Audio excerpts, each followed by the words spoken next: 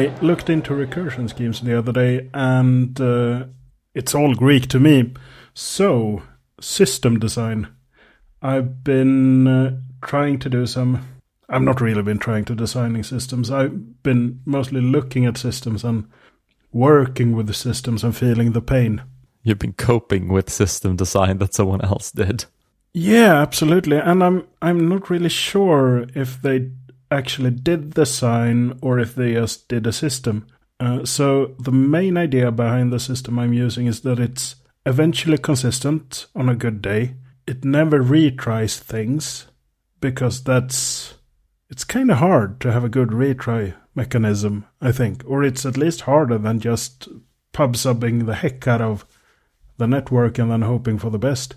And it doesn't do transactions, because RethinkDB doesn't have transactions. And also because they probably didn't feel like transactions was that important and didn't bother implementing them. Because, of course, you can build transaction on top of anything. You just have to shake a lot of hands back and forth, like double-sided commits and stuff. Yeah. Now, to their defense, the system they had for the needs they had probably worked better than the system we have now for the needs we have now. Oh, yeah. I think it was... Like, the design seems all right. It's a weird mix of kind of overcomplicated and at the same time kind of pragmatically simple. Like, I'm familiar with that system. Yeah. And I think one of the key sort of design features was that we need to capture all the data about what's happening. So it's kind of event sourced, but not really. And I don't know if it's like event sourced the good parts or just event sourced the parts we built. I'm thinking it's eventually sourced, which I don't think is the good way of doing event sourcing. Yeah, I agree. So let me tell you about how the backend and mobile phone app communicates. I don't know if you've ever looked into that. A little bit, but I don't have it top of mind. Yeah. On the mobile phones, there's a React Native app. So far, so standard. React Native is an interesting beast. If I actually knew it properly, I could probably say something nuanced about it, but it gets you there, and that's good.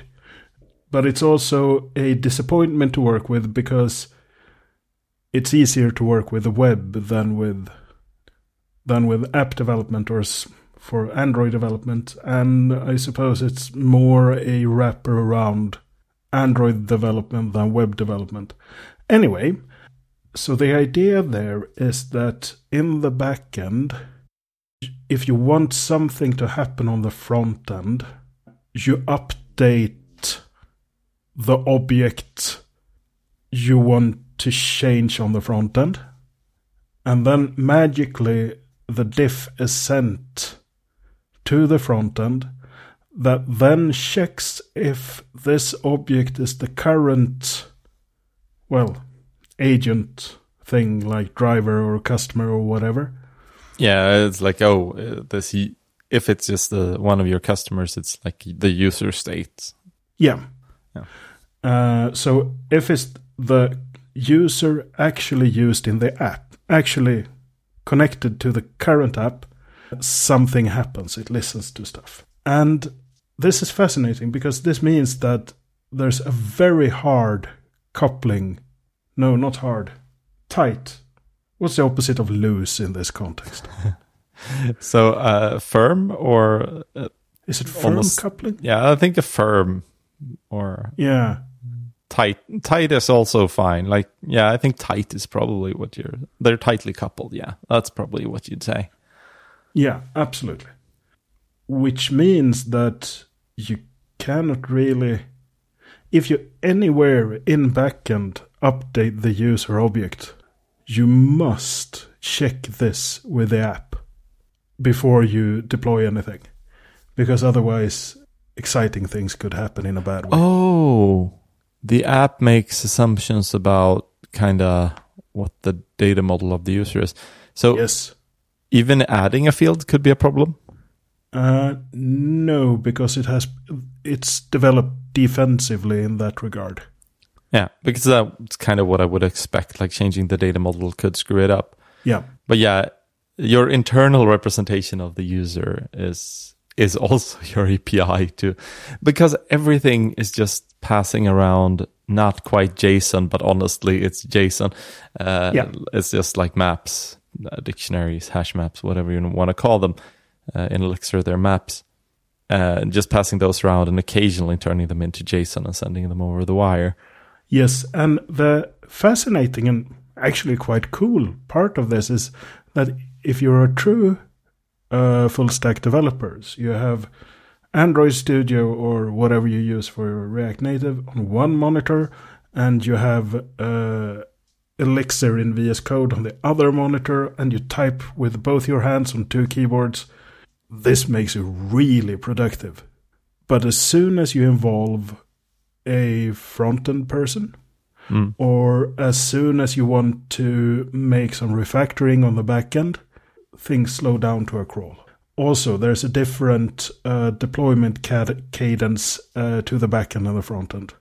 I think we're doing sneaky things which makes us, which let us deploy the front end much faster than we otherwise could, but it's still much slower than 20 minutes. So, yeah, system design.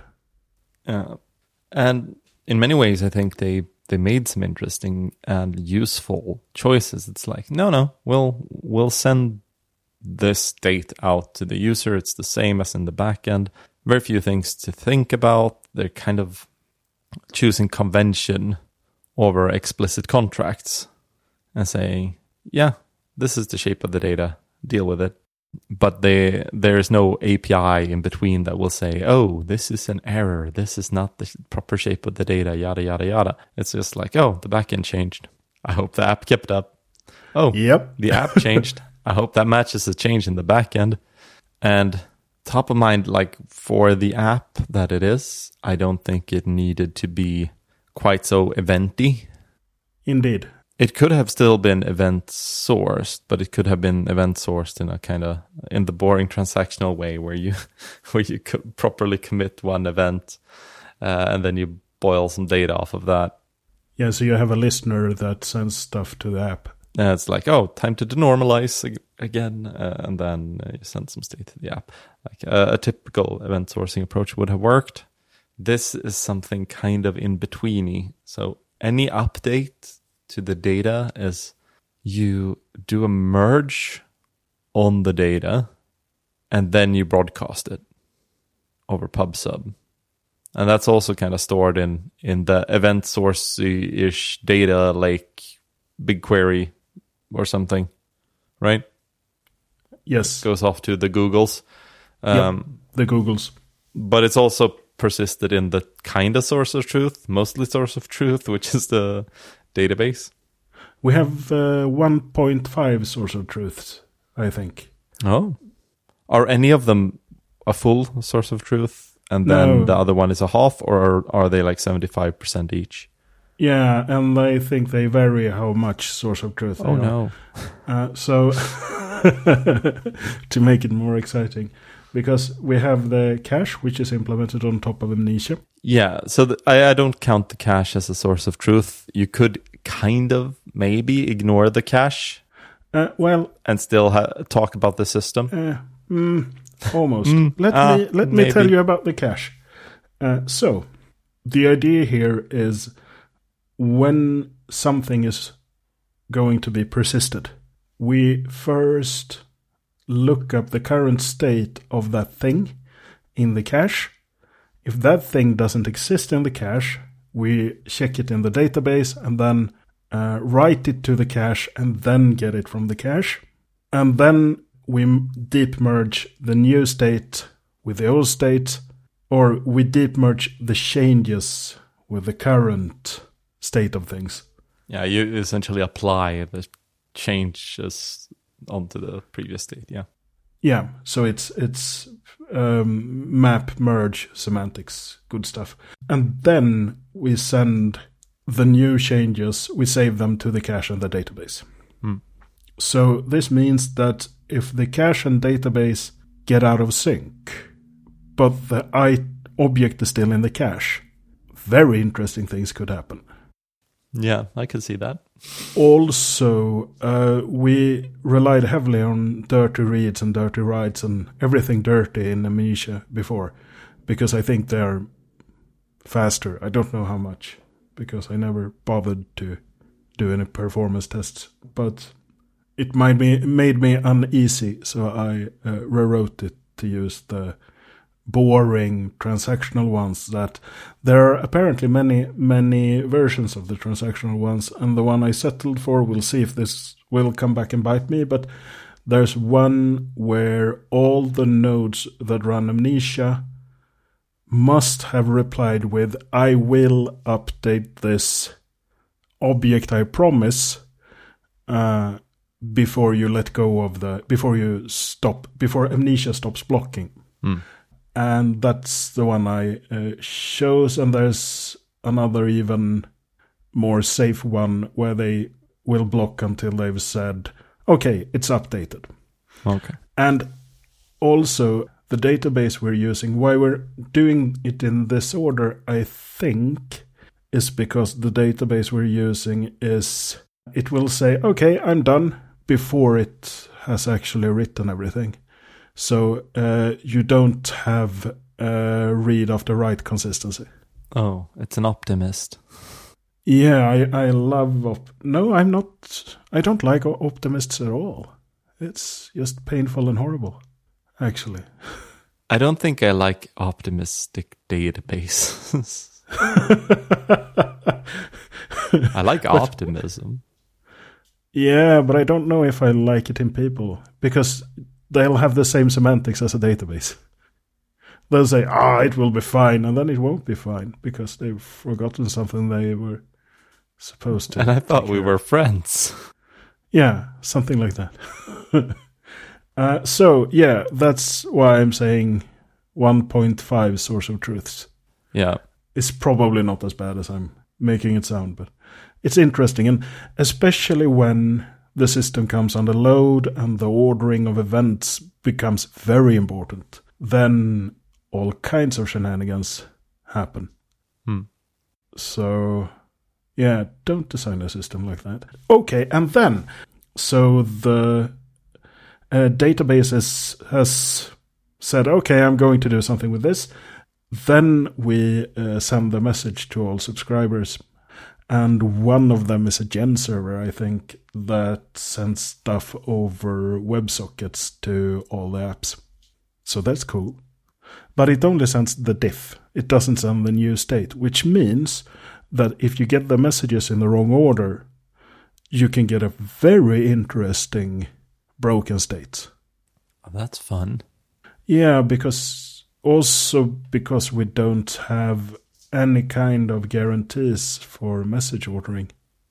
Yeah, there's no ID you could look at or anything like that. Yeah. This is what, like when talking about distributed systems and similarly just general system design, it takes a bit before you realize like the most useful property of a server is total ordering. Or at least partial ordering. But total is very good. Well, isn't it like Postgres, for example? Mm-hmm. That system gives you total ordering, right? Yeah, it does.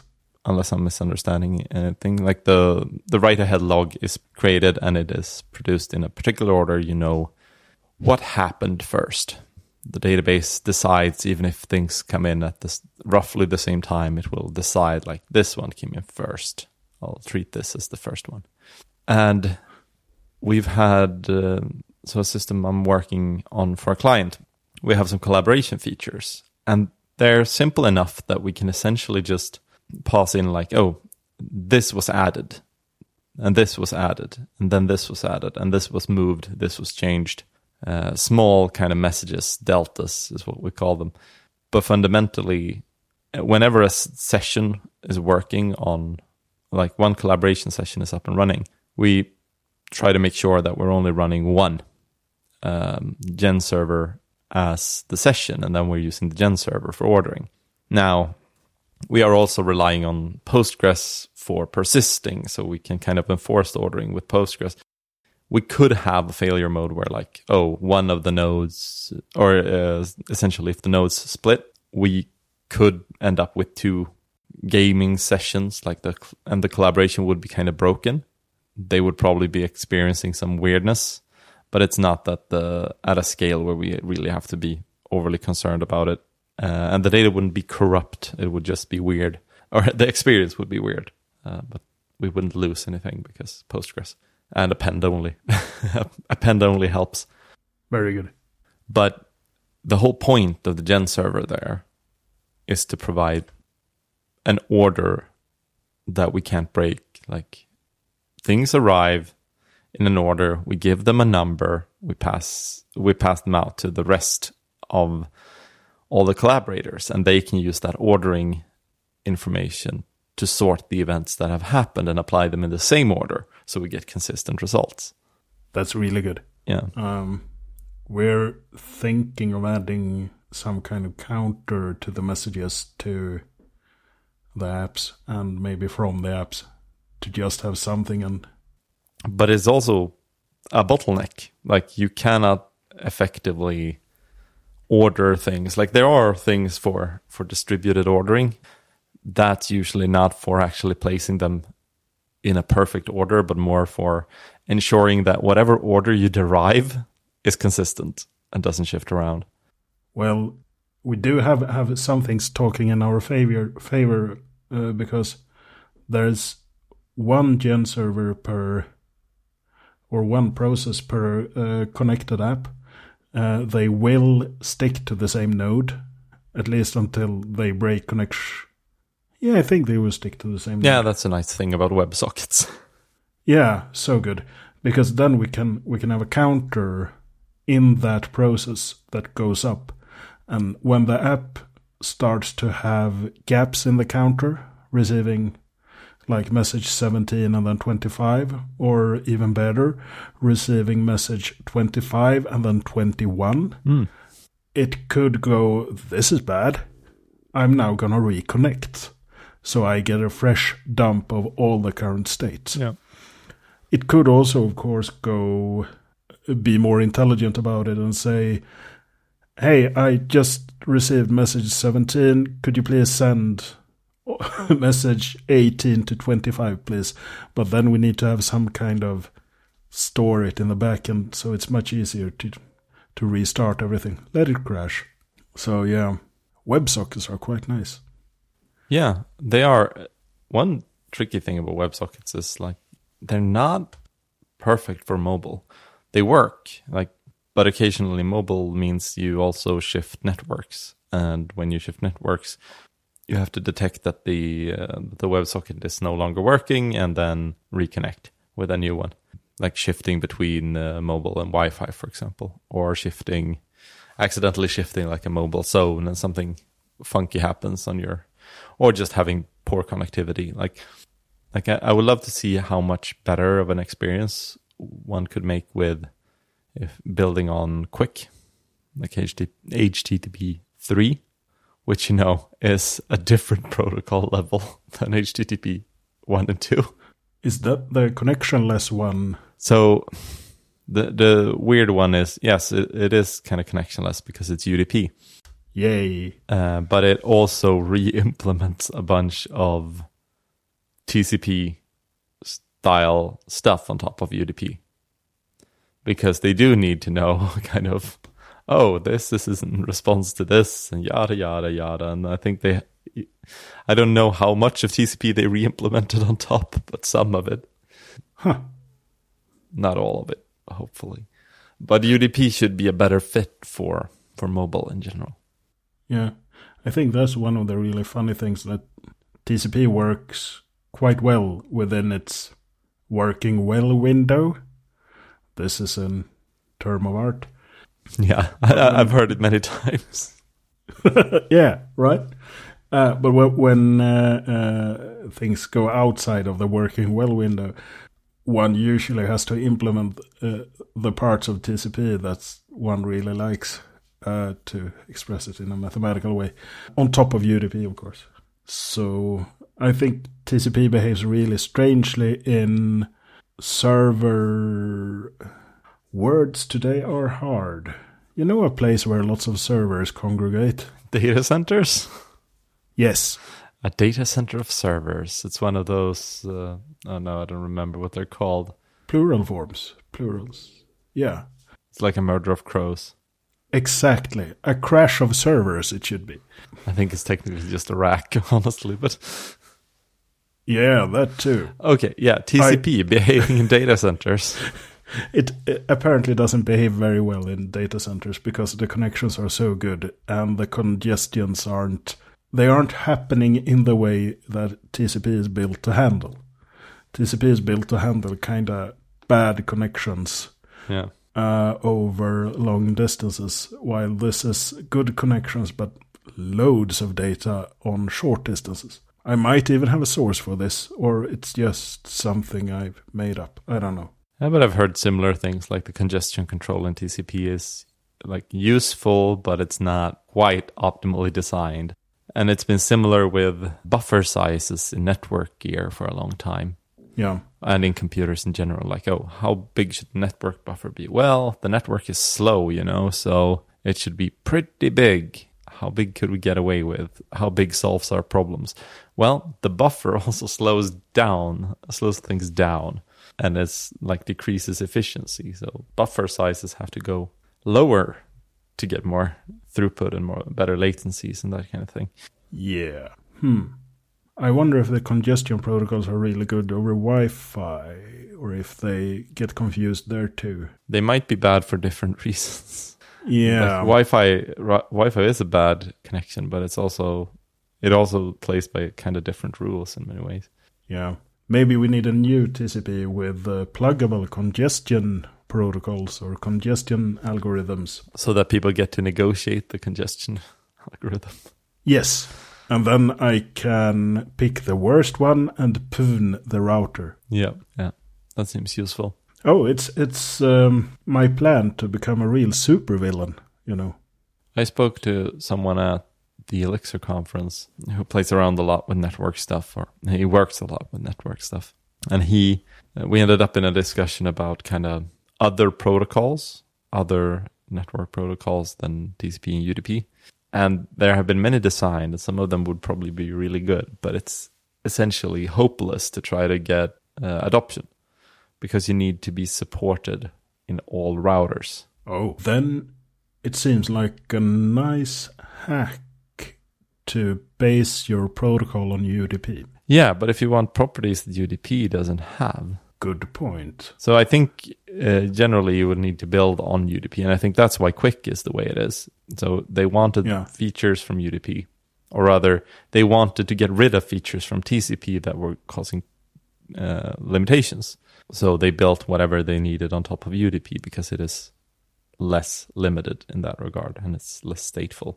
They can build the statefulness back in if need be, but they can't get rid of the statefulness of TCP. So exactly. On the web, this is kind of annoying, and Membrane is kind of solving it. Hopefully the general case of like UDP in the browser will actually be tackled okay by Membrane eventually. Right now they're so focused on media, but it's this whole thing, like if you want a web browser to talk UDP style to something, your only choice is WebRTC. And WebRTC is kind of overcomplicated. Yeah, it's an RTC. They are. Yeah, I think it comes with the RTC-ness. So it's not an RFC. No, it's a remote. Wait, I thought it was PC. It's TC. Yeah. Okay, what does WebRTC mean? So that's what people use for teleconferencing, like Zoom and all of these are built on WebRTC. Interesting. So it's a data channel for real-time communication capabilities. Yeah. So it stands for Web Real-Time Communication. Cool. And fundamentally, like you can open a camera stream or a audio stream or both, and then you can find other peers, and then you can send it to them. And if you want to find peers, you need a stun and a turn server, which are like, I think the stun is for, both are for kind of signaling and having peers find each other, and kind of NAT traversal. But essentially, one of them will just help people find each other, and the other one, I think, will breach NAT. And that one might even have to kind of proxy to send data, which is inefficient, but sometimes the only option. But it's built on UDP. So you can do, we could, assuming we find a way to exchange our peering information, connect our two browsers to each other and stream data. Primarily it's built for video and audio, like media. But there is a kind of miscellaneous data channel implementation in there as well. So you can send chats or whatever you want, honestly. I think WebTorrent is implemented with WebRTC to some extent, or to a large extent, because that's the only way to do peering in the browser. Sweet. So you could implement the network code for Doom on WebRTC and play Doom in your browser. Someone must have done that already. Yeah, this is good. Yeah, so WebRTC is super interesting in some ways. Like, it would be the ideal thing to do to get UDP and get all the perks of like less stateful connectivity. But it's a little bit complicated, to say the least. Because essentially, if your server wants to talk to a client, you need a WebRTC client on your server. And I don't think there is one for Erlang or Elixir currently. That's strange, because Ericsson was one of those who developed WebRTC. Maybe Ericsson isn't a one-to-one fit with Erlang, I just realized. Yeah, they might have done it in C++. Yeah, meh. They should have used Erlang. Crumble. Yeah. Okay. But yeah, WebRTC is super cool. You can do a ton of fun stuff with it, but it is also so complicated that most people don't. Wow. Or it's kind of annoying. You don't really get away from the you need a server dealio. You can keep it pretty thin, kind of just signaling server, but you don't get away from it. So, yeah, don't build your systems around it just yet. Well, it's plenty mature. I mean, all of the video conferencing that we use day to day is WebRTC. Like, there's no one doing it in any different way. Well, asterisk. So at a certain scale, so if you're doing a call with like hundreds of people, I think all of those are WebRTC streams typically into a central server. But then they are generally like composed on the server, or at least dealt with on the server, and then CDN'd out and stuff, like probably with HTTP live streaming, or possibly that the server is doing WebRTC to all of them, but generally people try to make it more efficient. That sounds like a way too exciting distributed systems problem. Yeah, I think it's generally as undistributed as possible. Yeah. So, because I think it's after like 20 people or so peered, but it's like after you start building up a decently sized group, peering video and audio becomes really inefficient because everyone needs to send all of it to everyone else. Yep. Or rather, they need to send their video to all of these sources. And many, like residential, for example, connections, many company connections as well, business accounts, can't deal with all that bandwidth and don't wanna. So you stream it to one server, and that server streams it to everyone else. Yeah. So instead of having to send n squared data, you have to receive, let's see. Well, I think you just end up sending receiving n, and then there's a bunch of different strategies for what you actually end up sending. Yeah. So the end user sends 1, gets 1. The server receives n and sends n. So I suppose pretty it's much. Instead of n squared, it's 2n. But it also only needs to process n into 1. Yeah. So. Oh, the good stuff. Yeah, like single points, bottlenecks, total ordering. is useful. Yeah. Because there's that moment where you know what you have and you can make decisions based on it. Like my talk at ElixirConf, I was doing live transcription, and ideally I would like to have cut the edges of like the transcription on silence. So let's say I had a 200 millisecond silence. Like that's a good time to wrap up that sentence. Or if I at least give a second of silence, then it should definitely like wrap up that sentence and send it to transcription. No reason to wait for like a full 5-second chunk if I'm taking a big break. This is trickier than one would think. It's like, oh, but just check when the microphone is quiet. For one thing, it was at a conference. The microphone was not very quiet. But microphones in general are not quiet. They are slightly fluctuating constantly. Yes. And it's not like there's a zero, really. There's a zero-ish. Yeah. Anything at this range could be considered zero at this gain setting, at yada, yada, yada. It's a little bit complicated. Like there is a zero level, but it's never there, is what I've seen.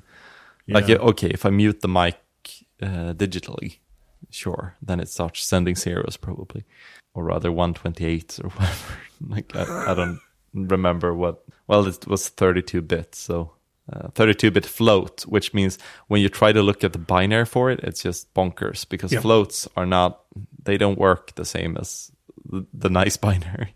Indeed, they are very strange animals. Super messy.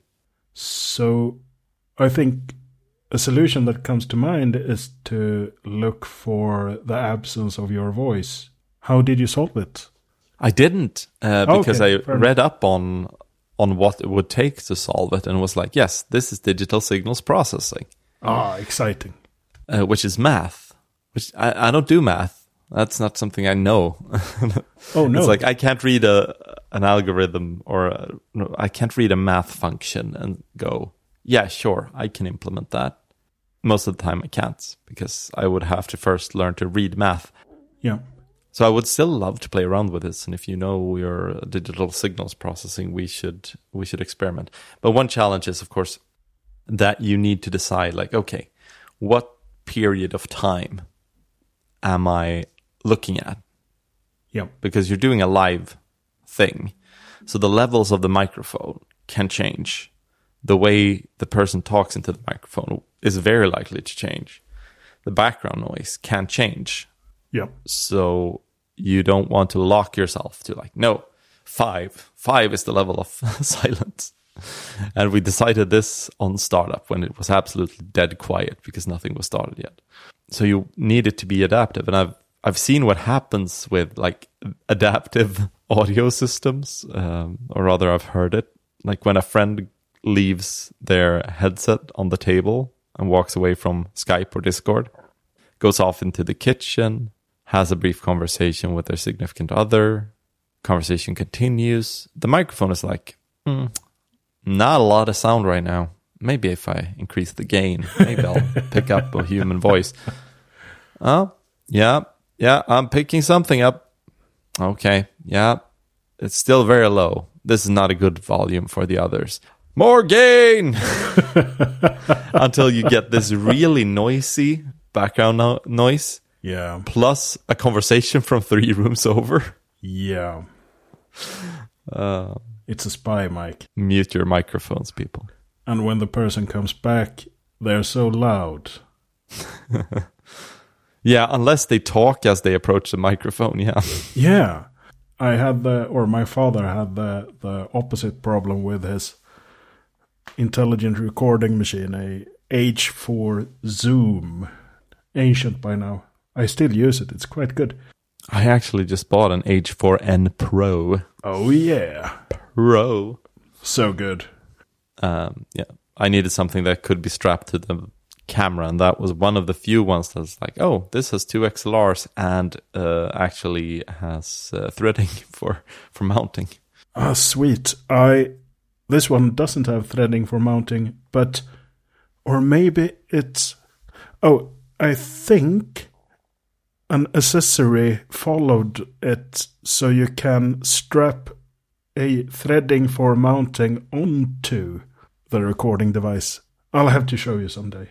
It has a really good Yankee look to it, and my father made it even better by putting a small piece of doormat between this thing and the Zoom, so it wouldn't vibrate as much when people were walking around. Anyway, so he recorded something using this device. I think they were playing traditional jazz, good stuff, Louis Armstrong, all that, And after a song, and this device stands in the middle of the audience to get the best room acoustics. So after a song, everyone applauds. And the device goes, "Oh my goodness, this is the loudest I've ever heard," and reduces the gain until almost nothing because applause. And after the applause, they start playing another song. But the device doesn't go, "Okay, this is too quiet, let me increase the gain." It goes, "This is a good gain. I will keep this for the rest of the concert." I don't know if I ever figured out how to turn off the auto gain. I think he did, but it was very... Yeah. They meant well, those who programmed it. Yeah. Auto is a dangerous thing. Absolutely. I've had trouble with cameras in that regard as well, where it's like, oh, well, you're waving your hands around, so that must mean that those hands are important. Shifting from my face, back to my face, back to my hands, back to my face. And like my cameras have very nice face and eye tracking, which you can turn on. Unfortunately, you cannot turn that on while recording in 4K. If I knew this was a limitation of this particular camera, I would maybe have splurged for the slightly more expensive one that could do two things at once. Yeah. But I like my camera, but that is a real limitation. Fortunately, there are also ways to kind of tune it to be resistant to switching, and also to set like, this is the region you should look for focusing cues in. This is where my face is, actually. It works. But yeah, auto can be weird. Auto can be dangerous.